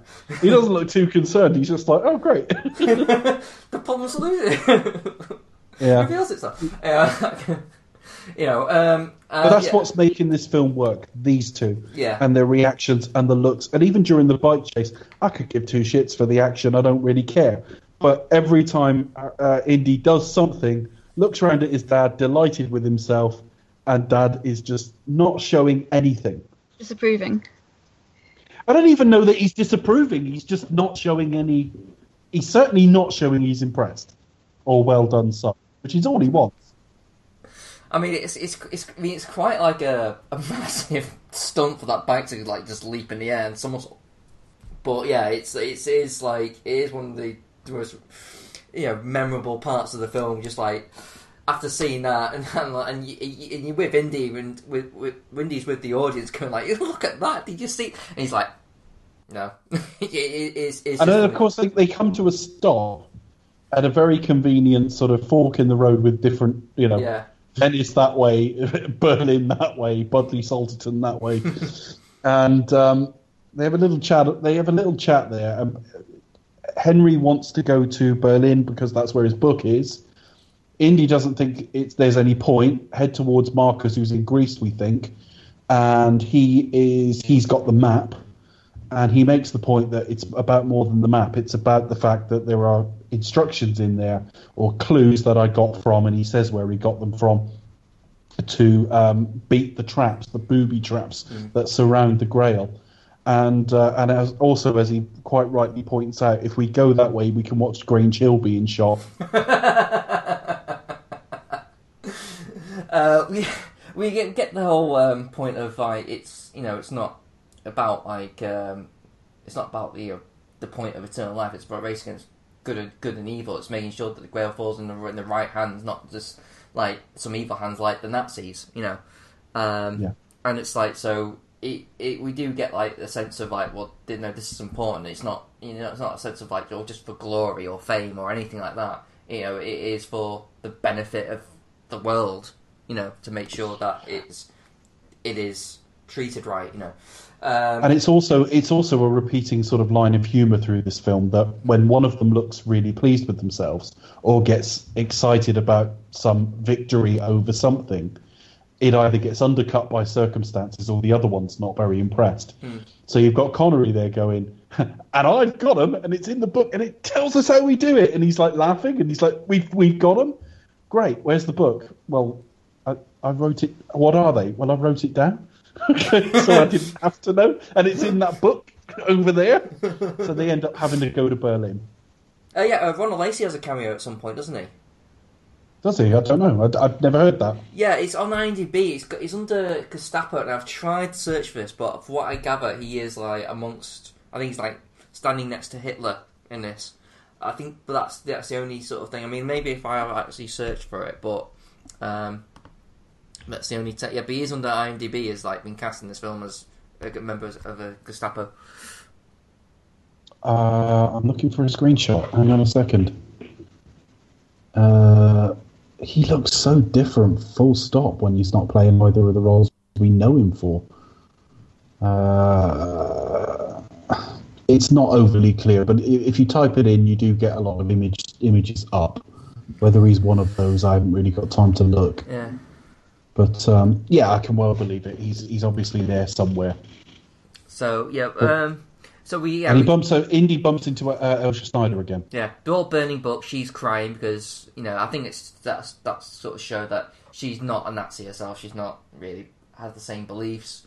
She's just going along with them to get to the Grail herself. Yeah. She disapproves of the book burning because knowledge, and then Indy catches her and gets the book back, and there's a sort of brief sort of like interaction with them where it's kind of uncomfortable because he's literally got like a hand around her throat. It's a little bit kind of like unnecessary. I don't know, but the thing that always it's going to sound bad, but the only thing that kind of the always thing which is like said that I do have to do is squeeze, and she said all I have to do is scream. And I always think, but you won't be able to scream if you're strangling you. You won't be able to do that. So, yeah. But for say the point, but it does feel a little bit kind of like very rough and ready, But you have to sort of think. I suppose the very fact that she was involved in putting his father's life in jeopardy and misled him and everything else, and a Nazi. Okay. And, yeah. Okay. All right. It's over fairly quickly anyway. Do we go straight to the blimp sequence now? We do, remember. Just before the Hitler autograph signing. We get that. Yeah, so he basically signs the Grail diary, and then Which again is he nearly had it. He nearly had it. It's another kind of humour, but it's just going to show that Hitler's not kind of key to everything, isn't he? So, so we go straight to the blimp. It's like now we've had little clues of their relationship at the very start. I might not love the opening sequence, but he runs in excited about some find, and his father's busy and doesn't want to talk to him. We've had at the crossroads. Mom never understood this obsession of yours, etc. They are clearly not close, and this gets expanded on. And I love the blimp sequence because you have a proper conversation between the two of them, but you also have the funniest line in the film. I really, really like this. They get on the blimp, and he's just saying, what I learned was I was less important than ancient artifacts. And Sean Connery's argument is, I tried to teach you self-reliance. And privacy, which doesn't sound right coming out of a British mouth. So we can call it privacy over here. But it's a bit like in Frasier when you see Daphne say things like status and data. It's like that's not how we pronounce it. But there you go. But I really like this sequence, and of course the Nazis know where they are and have caught up with them. And I really love this because he basically the ticket checker and beats the shit out of him, chucks him out the window and says, no ticket, and they all get the tickets. I know. It's a good line. It's a good, nice little build-up because it's like, because obviously Indy kind of like spots him beforehand, so he like to dresses up to be like an usher or something. And he's just like creeping That's along. what I mean. Whatever they call it. But the guy checking the tickets, he basically steals his uniform. It's just a good joke, well told. And then they have the more of the conversation and talk about like get more plot development in terms of what the actual clues are, what they're going to have to do once they get to the Grail. And then they find out they're heading in the wrong direction. Now, I'm not sure whether that's because they've been alerted that they are on board, so they're going back to kind of capture him. I don't know, or whether there was like a mistake they made anyway. But I expect it's that, wouldn't it? Be like Vogel would have just gone like turn the blimp around. But there's actually I mean they get away, but obviously they are get message to that thing to turn around, and of course they get out in the plane section of it. There is a scene now. It's always been like a Pat Roach thing in the Indiana Jones film, and there was a scene filmed, or at least partly filmed, or at least shot to some degree. But you see when you initially see Vogel running to the blimp in the first place when they first get well, you see him running with someone else. That is Pat Roach. Oh, is it? Okay. And there was a scene. There was a fight scene. Probably like I think it was like one punch or something, like one of the things where like Indy came across that other Gestapo member and punched him in the face and then knocked him out before as well. And there was going to be partly when they escape this, they escape the blimp themselves. There was going to be partly. You see, there was another, like an old sort of World War One German who looked kind of pissed. He's like kind of like blinking. You see him like kind of one of the establishing shots of the scene. It was supposed to get him. You can look this up. It's online anyway. If you go on Raiders.com or Raiders.net, I think it is. Explains everything, but essentially they were going to have like them kind of chase after him, but because the in the film the pilot was too drunk, he forgot to turn the engine on, so the plane was just going to drop and just kill him, like kind of like a humour type thing. But Pat Roach was going to actually be in this scene. This was they're going to be like have like the Pat Roach scene in this, which is a shame they never got round to. I don't know why it's not in the film. I don't know if it was never properly filmed, or they lost out money, or they just decided to cut it out. I'm looking at a photo now of Pat Roach in costume for that film. It's a signed photo, actually. Not signed for me. I mean, it's online, but I'm looking at it. Yeah. So there's the evidence, and there's actually a shot of him coming down from the blimp section to the plane. Yeah. So it's yeah, it would have been nice to see, but anyway. So they basically go and escape from using an old biplane. I know I'm not so sure about this section just because it doesn't look. It looks quite ropey by today's standards. It looks a bit ropey, doesn't it? The effects here. Like in terms of, okay, well I never had a problem with it. Everything in the plane looks very, very back projection. Yeah. Blue screen. I don't know what it is. I mean, I never had that much of a problem with it. Probably down to the aesthetic of the film. Like it is like late 80s, but so I'm not sure there's anything in the first two that's as bad as this. Yeah. Maybe it's great. Maybe it's greater ambition. Maybe, I don't know. I don't think it's by today's standards. It's certainly not bad. I mean, it's pretty cutting edge, for 1989. But obviously, by today's standards, I mean, there was a scene where obviously he's booted out the blimp, and you just see him shaking his fist in anger, and there's this obvious outline between him and the blimp. And you just think, it doesn't ruin the film, but it isn't great.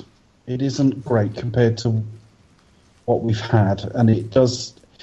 Bad effects don't normally take me out, but it does a little bit here, just a little. Yeah, but there you go. It's okay. But what everything else carries you through. I mean, you still got Harrison Ford and Sean Connery. I mean, the whole thing with the plane, he tries to shoot him down, and Connery shoots the tail, and he turns to him. He's like, "Sorry, they got us." Yeah, they're just great as well. I mean, it's such an obvious joke, but where he says to him, 10 o'clock, Dad. I can't remember what he does say now, but let's just say he says 10 o'clock. Yeah. And he gets the pocket watch out. And it's like, that's brilliant. But it's just like a small. It's not like a big. They don't make a big thing. It's just like a little character thing. Yeah. It's just it's not necessarily the joke. It's how you tell it. It's basically it's basically this guy doesn't understand what would then be a young person's vernacular. Yeah. Yeah, it's great. Yeah, it's great, and it's just that little sort of naughtiness how he just doesn't he doesn't want to say sorry, son, I shot our plane. It's like they got us. It's great, I love it. So yeah, they kind of crash land. They find a car, and even the little sort of things where he's like, oh, we can't, don't come any closer than that, and then one just sort of lands him in a ditch. It's great. Sorry, I get carried away. Yeah, they don't get any closer, but yeah, absolutely. And I tell you what, watching that again today, the way they drive into that sort of hole in the ground, whoever's driving that car or whatever sort of dummies they've put in it or whatever, the way they hit was really hard. That was quite a heavy impact. But it's the physicality of the series, though. It's always been that every punch scene seems really hard. It's like it's rough and it's ready. So it just adds to the context, I think. But yeah, probably. I mean, even though just before that we've had a plane go into a tunnel, cutting its wings off. Yeah. That's quite bad CGI as well. With the little sort of Roger Moore look across. Yeah. Wave. Which I kind of like, I mean, I loved it as a kid. It was great, Yeah, I'd like it now. I think it's really good. So yeah, I'll be willing to go. Yeah, fuck it, and I like how Henry manages to kind of just murder a load of seagulls to give. But but again, it's shows that Henry uses his head as well and can get involved in the action. It's great. A little sort of touch that sort of nods to the fact that they are father and son. They are completely different, but they're kind of the same in the kind of weird way. To be honest, looking at Mutt in the fourth one, you just think, well, the apple fell a fucking mile from the tree there, didn't it? James Bond and Indiana Jones. Both smart as fuck as well. Both of them have shagged like a fucking supermodel in this film. Yeah. And then basically, Mutt. We'll get to it. Shia LaBeouf. Yes. Oh dear. Oh yeah, so we get taken to Republic of Hatay. I can't pronounce it. It's short-lived. But anyway, they go to Turkey and have their entire mission funded by Alexei Sayle and Turkish royalty. This jars me, but that might be because I know Alexei Sayle. Yeah, and whatever accent he's trying to do drops in a couple of places quite badly, and it's just a scout talking about some car. I don't even like the colour. I could have done without this, to be honest with you. But sorry, it's really short. I mean, it seems like one of those scenes that you would find in the special features on deleted scenes. You know, I'm surprised it's in the cut. Yeah, it's like, you know, I mean, I know it kind of like explains the fact that they're in a different country doing what they want to be doing. They're kind of asking. I don't think it would have occurred to me without this scene. I don't think it would have occurred to me. You lose track of what country they're in anyway half the time. I don't think we need this scene. It's very short and it's not particularly ruinous, but it looks and feels like a deleted scene. It shouldn't be here. Yeah. I mean, you don't really sort of think about it anyway too much, but anyway. Except it's Alexei Sayle. Yes. That's probably why he was in it. Spielberg's probably just a huge Alexei Sayle fan. But we do get onto the main sort of big action of the film now, as the Nazis have arranged passage to where they need to go, which is what that's about. We have pretty non-stop action from now on. Yeah, Indy catches up with Salah, and they basically just go on a chase. And what happens is probably one of the best action scenes I've seen that series has, and it's probably one of the most memorable action scenes that I have growing up. It kind of feels of a piece with all the sort of truck chase stuff in Raiders. Yeah.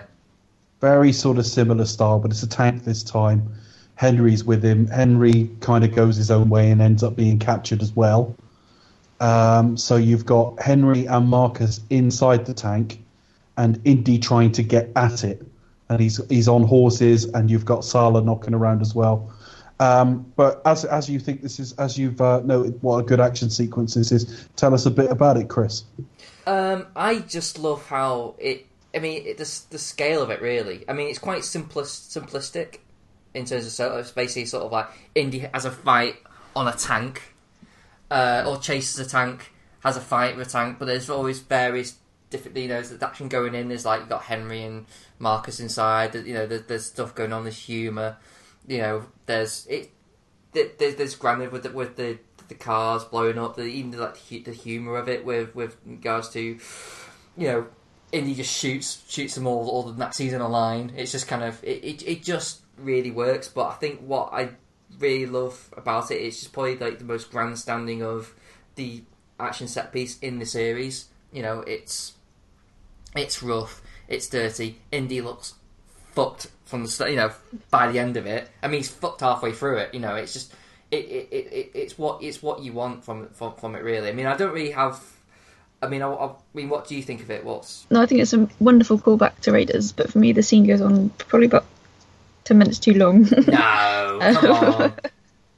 Yeah, for me, I'm sorry, but this is. I mean, it's really it's really well paced, but I just think it's. I could probably watch it all day. But it's just, it's just, I don't know. It's kind of, it ends at several different ways, and it could have been a bit shorter. I mean, it's a very good sequence. I can't fault anything wrong with it. But it's just, it goes on a little bit too long for my liking, unfortunately. But that's my only criticism. The pen was mightier than the sword. Come on. Well, no, it's clever. Yeah, clever lines, but just literally like the. It's like, they get out of the tank, then they don't get out of the tank, and then it's just, make your mind up. But it's a really good scene, though. I do enjoy it, but it's just too long. That's all. Indeed, dangling from the tank, and his dad comes in to shoot. We've seen it already in Raiders, but apart from I enjoy it. My only problem is it just goes on a little bit too long. But that's my only criticism. Otherwise it's okay. I like it a lot. The only thing that ever confuses me is every time I watch this film, he squirts the guy in the eye with ink, and the guy seems to be knocked out by that. Yeah. Have I missed something there? I think it's probably how it's shot, but essentially the guy kind of like I think they kind of fall back at each other, and I think it's maybe like hit the back of his head on the side of the tank, on the wall of the tank. Spielberg's got too much attention to detail for that. So I mean, I'm sure there was meant to be an idea, but it is a bit like some of the crappier Bond films where he touches someone on the arm and they're knocked out. Yeah, it was a bit like that, a tiny bit of. Maybe it's called back to that. You know, he actually got Connery. You know. What I like is with this sequence, and I fall between the two of you really. I think Becca's got a point. I think maybe it does go on slightly too long, but it cuts very well between the different things that are happening, and that's easier said than done because so many bad films would get that wrong. We'd be cross-cutting too often, or we'd realise, hang on a minute, 8 minutes have gone by and we haven't seen anything from inside the tank. There's constant. The dialogue's good, and again, dialogue in action sequences, just in general, is awful. Just in films generally, it's crap. Well, the way Marcus and Henry are talking to each other are great. Salah turns up at the right time. There's a bit of inventiveness about Connery being on the track of the tank and having to be sort of rescued with the whip. There's funny bits like when they swing forward and he hits his head on the viewfinder that the guy's looking out of and then knocks him out with it by accident. And it's just things like that. I think it's actually very, very well done. But if you told me that you could cut a couple of minutes from it, that might tighten it a bit, possibly. Possibly. I mean, like it's it's one of the things. If I was Spielberg, I might be probably think, but one lines of you saying, okay, I might want to look at tying it up, but from a fan's perspective, and always enjoying the scene and never really having a problem, and to me it's almost like, well, it's probably my favourite set piece in the series, so I'm not going to want to have anything trimmed. Yeah, I mean, I'm kind of with you though. I just think all its constituent elements are really great, and I just think it's cut together expertly. And of course, what I like as well is, and I thought about this earlier, that quite often in this film, we finish one bit of peril to realise it was just part of a larger piece. So, most of the battling's done. We made a big deal of saving Marcus. And essentially, in terms of action, this is kind of the big set piece. In terms it is. of and actual I love action. it when films don't put that at the end. I know we're near the end, but I hate it as the last but one scene, where it's action, little bit of a wrap up and done. I've got a real issue with films being structured that way. But again, we've made a big deal about saving Henry. Henry's been one of the dual MacGuffins in this film, that we got to keep him safe and get him back and all the rest of it. We go through all of that to rescue him. We just about rescue Indy just in time to find it's about to go off a cliff. And we've got just enough time to recalibrate to that, and then that happens, and I just love that. I love that aspect of we thought it was over, but that was only one part of it. Yeah, it does change like all the time. Like it comes from like Indy getting on the tank, Indy fighting on the tank, Indy dangling off the tank. Marcus escape, Indy fighting Vogel while Marcus and Henry escape. Indy trying to save Henry while taking punishment from he's just basically just punching him. Like literally he's open to anything because he's saving his dad from getting run over by a tank. And it's and then you get the whole sort of time thing, getting off before it goes off a cliff. It's very kind of packed. I will give you that, but but then and even his hat coming off at just the right time. Yeah. This series has always had a feel in its action of having to kind of make it up as he goes along, and it's the same with almost like this is not a fight with one goal. Well, it is because you're trying to stop them getting it, but there's Marcus involved. There's then his father. There's then him trying to save his own life. There's then trying to stop the Nazi guy. Then there's trying to save himself as he goes off the cliff. It's a fight with lots of different phases to it. Grim as well, a bit, like when the tank goes off and you just see the kind of like the proper close up. Well, it's not really close up, but basically you get like Vogel's face is sort of like just travels straight towards the camera, and it's all like bloodied and kind of, and it kind of looks like a dummy himself. It just looks almost kind of like, well, he's just had his head slammed against a tank, but but you also have the you know, the fallout of like, oh, Indy was there, you know, which we don't buy for a second anyway. But it sold really well, and we get the actual Henry, you know, Sean Connery act a bit of remorse, or since like, crap, I've lost him, you know. Maybe I didn't have enough time, yeah. Which, you know, that happens in a lot of father-son relationships. And yeah, it's that kind of, you know, it hits home the fact that maybe he should have spent a little bit more time, you know, that kind of hint of regret finally from him. And, you know, and the realization is wonderful and brilliantly overly too brief. It's like, you know, I thought I lost you, and generally gives him that love, and then also it's like, right, well, what do you stand around? We've got work to do. You know, it's just great. And House of Ford literally just looks like, I need a few hours. You know? I don't know that there's an actor I can think of who sells exhausted and battered like Harrison Ford. No.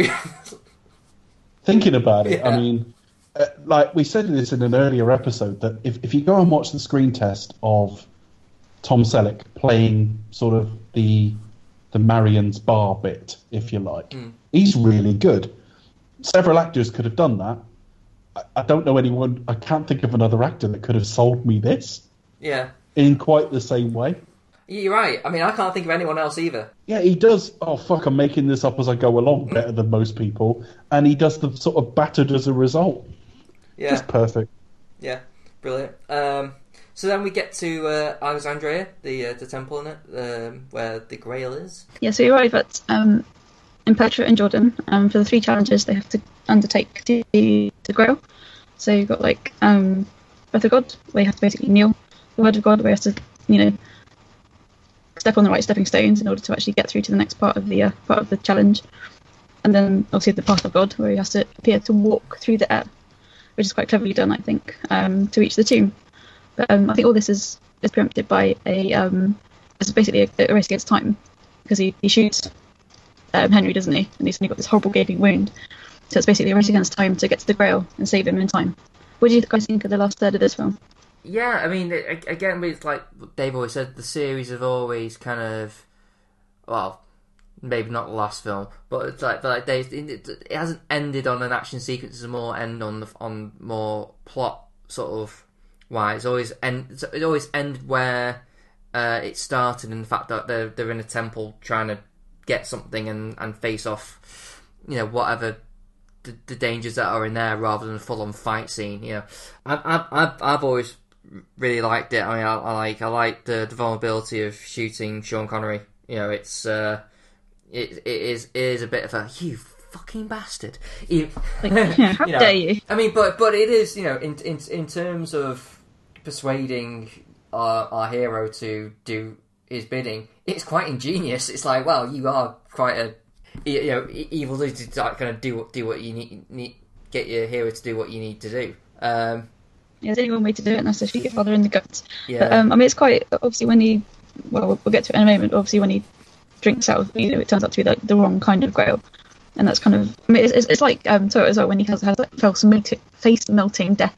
It's one of those like really gross out deaths, isn't it, as well? I could never look at it when I was younger. I always had to close my eyes. It always watch it through my hands. Yeah, it was literally like that. It was that, and in Raiders, I think it was more to do at the end of when they get trapped with all the snakes and all those kind of corpses coming out of it, and the snake comes out. That skull always kind of grossed me out. Couldn't watch it. Yeah, it's bad enough that guy being decapitated, like at the start, a volunteer goes on, and he obviously doesn't know that he has to kneel. Yeah, and it's just like, that's a bit gross. And then obviously can you imagine being part of that? A lot of being next, and people like all his heads just like. I'm like, not me. No, thank you. I'm not going next. Okay, let's get our next contestant up. Yeah, you know, Dave, what do you think of it? I've always enjoyed it. I mean, some of the effects are a bit dodgy, and I mean dodgy as in, I don't mean dodgy as in quaint because they're of their time. I mean dodgy as in they're overstretching what can be done at this point. But I've always enjoyed it. I think it's structured really well, and I just think as you watch anything Spielberg with a critical eye, the way he puts these things together are always really, really well thought through. Loved the scene with the old knight at the end. The whole thing with the Donovan effect is the Foley and music work that goes with it That's half of what's creating the effect. It goes all insanely horror kind of. It is really terrifying. Yeah, I think that's a lot of it. And of course, it then leads straight into an action sequence, effectively, just a little action sequence as the place starts falling apart. It's more personal though, isn't it? It's more, the place starts falling apart, but it makes more of a personal impact. It's we're not in a villain's lair here. Yeah. No, it's just like this monument. And obviously, this knight is he's got to be. He has to die. He's got to be sealed within the tomb, hasn't he? Poor guy. Yes. He must be so fucking bored. It must be like, I found the Holy Grail. Fucking great, nice one. Let's count the number of grails again. No, still same number. I mean, same number. Doesn't he even have a book or something? Does he? He's there on his own. How long a book would that have to be? I mean, he might have the Bible. I mean, but even then, it'd be like, great. Well, let's read the Bible again. Page 74. Chapter 1. In the beginning, there was God. Oh. And the place is falling apart. And he waves at Indy, going like, "Thanks, and we trapped in here for longer. Thank you, thank you." I think he may only have started to age once because he said the strength had gone out of him and he knew he was coming. I think he might have just started to age very recently, basically. But I like the scene when they're actually choosing the Grail, and he's like, "Oh, which one is it?" And he's like, "Well, let me choose." And it's like, "Well, how the hell does she know what it looks like?" And she obviously goes to one that's all covered in gold and jewel encrusted. And I think it's. I've always thought that was deliberate. Yeah, I think so. Exactly. It's just like it's her way of getting revenge on Donovan in a twisted way, kind of almost. What? Not so much revenge, just get him out of the picture. Just get rid of him because he's a nasty bastard. I mean, I've never looked at it like that. I mean, I've always figured that it was generally her. I mean, he went to her to kind of like, okay, well, you kind of more read up on more what the Grail would look like, and she's a bit more, oh wow, in terms of how it's been described or how it's been portrayed. This one looks kind of more akin in terms, not saying in nicest, but in terms of like this looks like the right sort of frame in terms of this matches what it's been drawn as, painted as, described as. From the artifacts and readings and manuscripts that I've come across, whereas Indy's kind of thought a bit more outside the box, thinking, well, logically, Carpenter, what's going to be like? It's just a cup. Yeah. It's just a cup. That's it. Yeah. It doesn't have to. It could have been something that was, just on the table at the time. After going against Elsa's Gone First, and obviously seeing, well, that's wrong. Right. Well, let's the one that stands out more than that, I guess. I mean, yeah. Let's pick one that looks more normal. But no, it's just like, how the hell would she know? And he's like, oh yes, it looks more beautiful than I ever thought it would. And it's just like, what the hell? How do you know? And that just always... He was quite ostentatious. Yeah. Jesus. I think he's just taken back because he obviously, he has no knowledge, so he trusts her. So he's confident in her decision. Sees that it's quite a nice sort of thing. He's taken her back, going, oh my, and I think at that time he truly believes that is it. And so he's very much like, oh my god, it's even more beautiful. Should have just been a mug, shouldn't it? With like carpenter's screw standing up written on it or something. Yeah, should have just mugs. It's like Grail, the Grail of Christ. Yeah. This one with a big label on it. This one's the Grail. Yeah. This one here, not that one. This one. Why has he chosen? Oh no! It should be that at the bottom. It should be said that there's one of those mugs that has writings on the bottom. So when you like drink it says "chose wisely." You chose wisely. or it's like the worst lineup ever. It's like TVs and cuddly toys and plates, and then a mug with Grail written on it. Wobbly man. Yeah.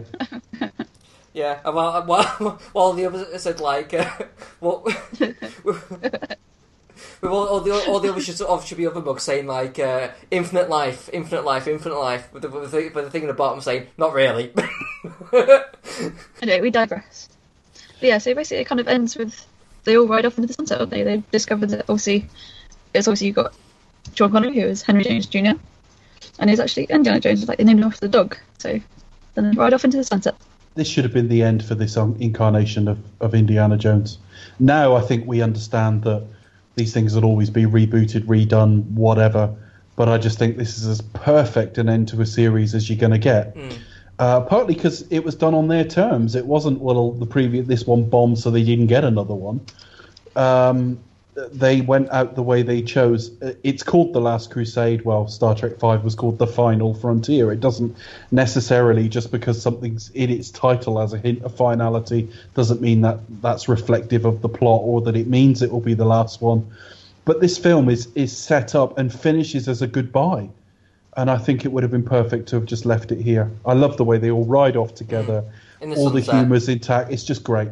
It feels right. I mean, it has got an emotional punch of the ending. I mean, I think it does end right. I mean, with the fact that Indy tries to save Elsa. Elsa doesn't sort of seem to comprehend the fact that the Grail won't leave. So no. she gets hypnotized by it almost, and kind of like wants it, and dies as a result. Indy almost does it himself because he's tempted to be able to reach it, but hearing his father, whose quest has always been to seek the Grail, tells him to let it go, and it calls him Indiana, which is not Junior, which hits home. No, well, it kind of, you know, it's just it's a nice personalised ending, you know, to what is kind of like a big epic kind of. It's the way he says it as well. Yeah, just drops his voice and says it very quietly. Yeah. It's quite touching. I mean, I say I nearly had poignant. Yeah, there was a little bit of moisture in my eye. I know it wasn't cum. What do you get up to while you're watching these films? And who was at eye height with you? I don't know what you're talking about. On a date with Robert Darby. Yeah. Let's get him on the show at one point, I'm sure. He's not going to come on the show, Becca, particularly not to discuss like the Godfather trilogy or something. No. We've done his film. It's a pipe dream. It's a pipe dream. We'll get him and Bruce Willis on for Die Hard. Yeah, because Bruce Willis will definitely say yes, won't he? Yeah, because he's quite a friendly guy. Yes. Helpful. Yeah, helpful. Always chatty, very kind of very friendly towards interviews and that. Loves it. Yeah. Movie critics. Yeah, very. Can we try and get Jeremy Irons on? Why? We could try. Why? That'll work well. Well, we already got Samuel L. Jackson, the Queen.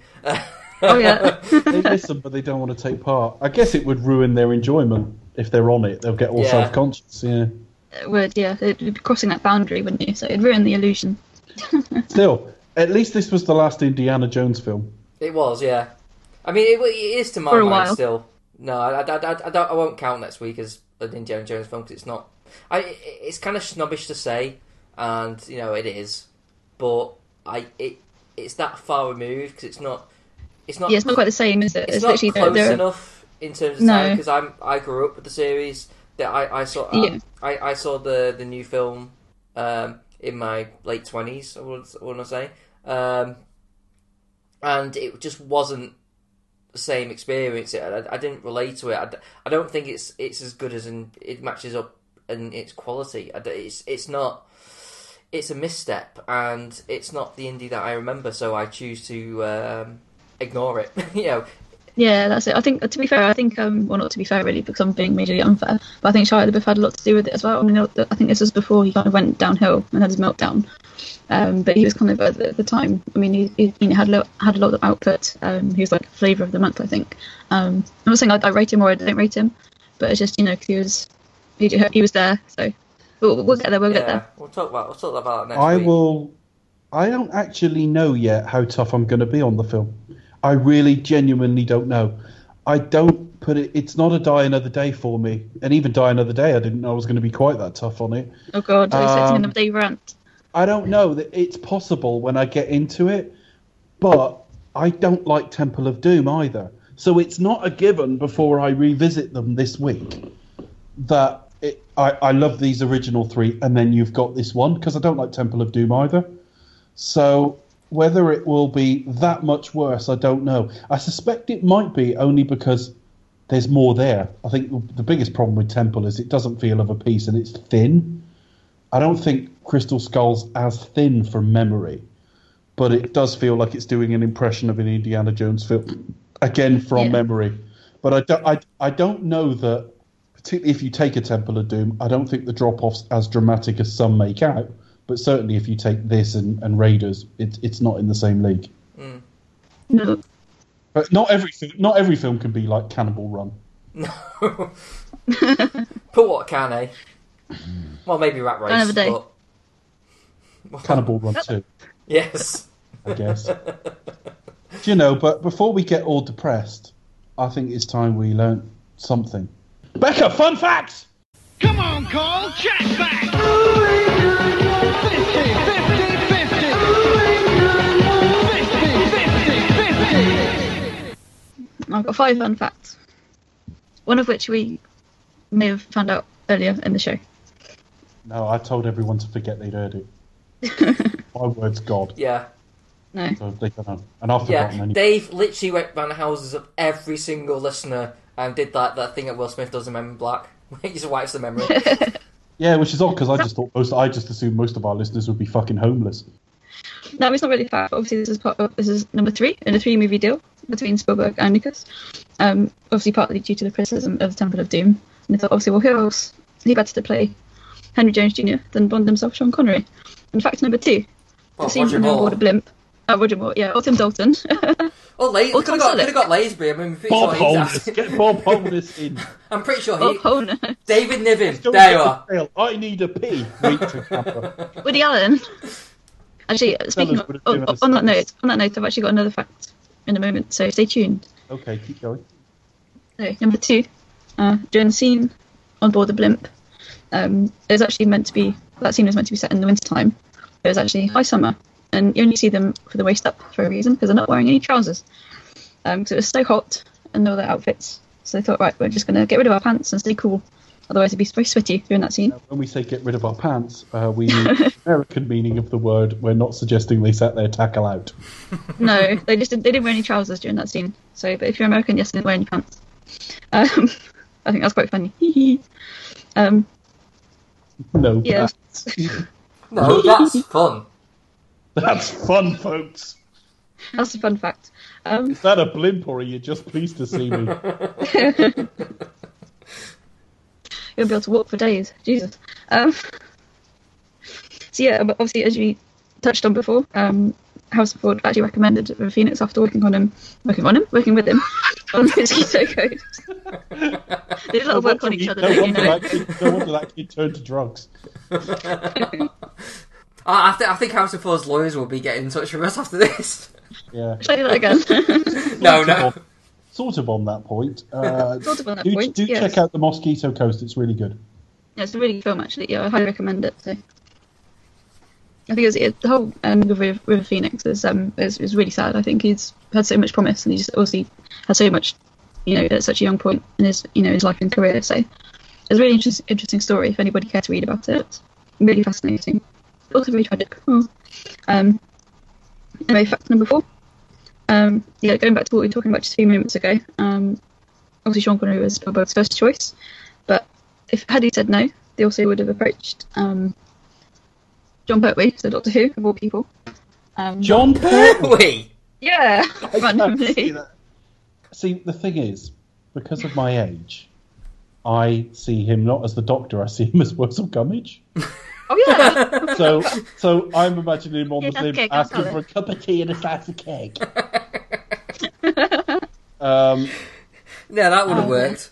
Well, it might have done. I mean, it could have been a revelation. It could have pulled out a performance that was could have worked. Christmas 1979, I was 3. I got the Wurzel Gummidge album. They did an album? Christmas 1980, I was 4. He made an album. And the lead song on it was called A Cup of Tea and a Slice of Cake. And for listeners, I will post the video. I remember when I was little, I was just be terrified of like dummies and figures and stuff like that. I don't know why. And I remember going to a little harvester when I was little, and they had a model of it, and it was on his animatronic one, so he pushed a button, it moved and things like that. And that was actually terrifying to me.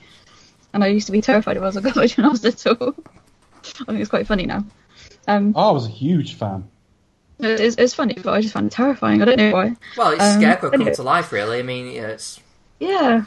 But I think, John Pertwee was hilarious. In the 80s, this is digressing, I think my uncle went on holiday to Mallorca and actually bumped into him whilst he was there. He was holidaying with some friends.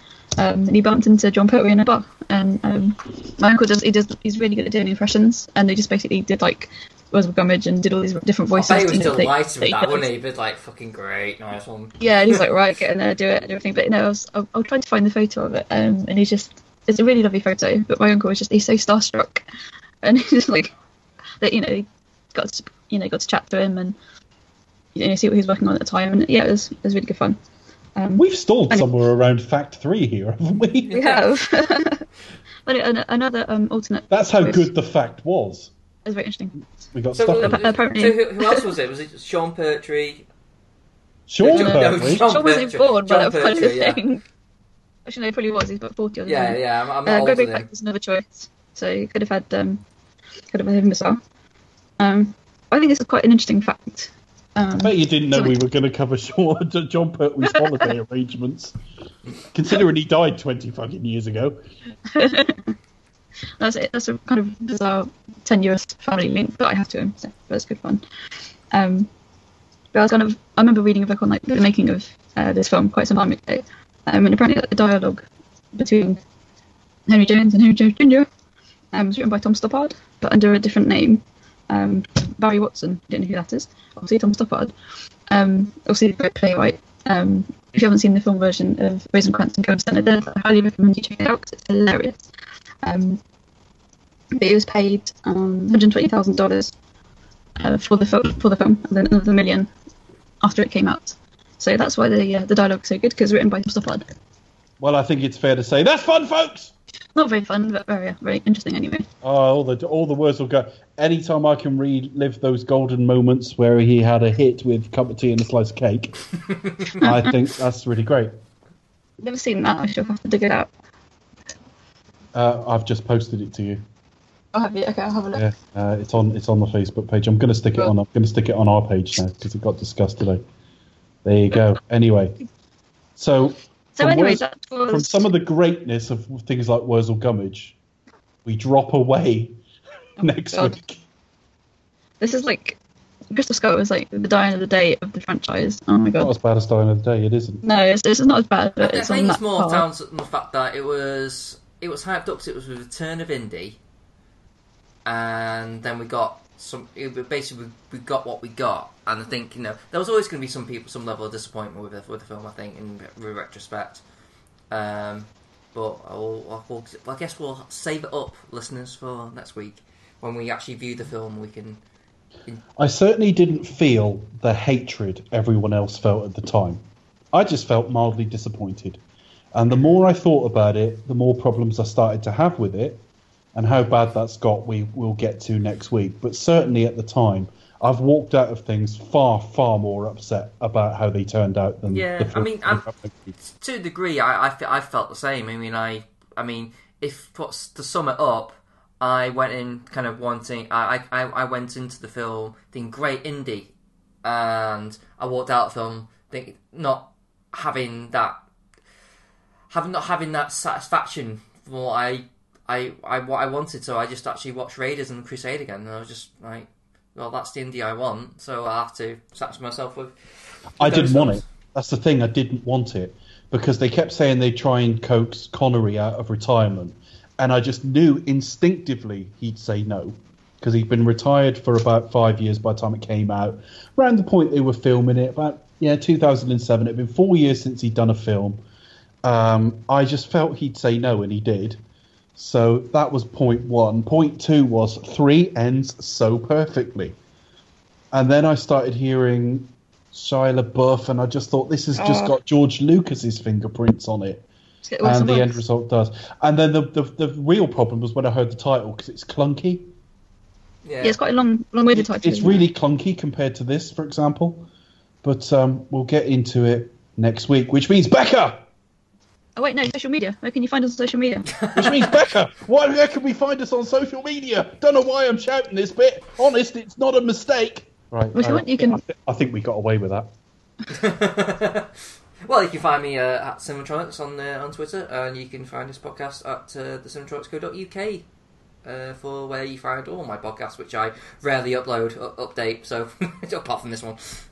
Yeah, if you're itching to find out what Batman vs Superman was like, rubbish. Spoiler alert, rubbish. Yeah, there you go. But anyway, Becca, where can we find you on social media? If you want to follow me, I'm at RV Movies. But you can find us. Actually, Dave, where can we find you? I've just realised I didn't say where I'm from. Get me at the Pasty Kid 1976 on Twitter. Do you get me? You feel me, bro? Yeah, so come get some. Yeah, come get some. No, thank you. You can if you want, but I'm alright. So yeah, we're at Expect Us to Talk, twitter.com, facebook.com/Expect Us to Talk, or you can email us, expectustotalk at gmail.com. I'll do that last one again. Expect Us to Talk at gmail.com. Is that the new address? Like, yeah, I did raspberries. Yeah. Well, I think that's gone very, very well.